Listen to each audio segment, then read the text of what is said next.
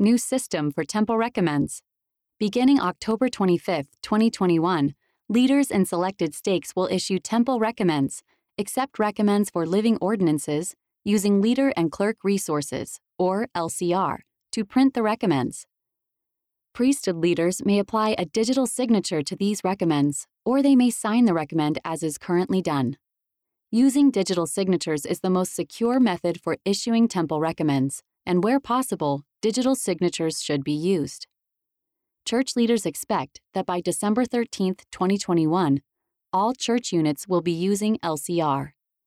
In addition, the design of the recommend that unendowed members use to participate in proxy baptisms and confirmations has been updated.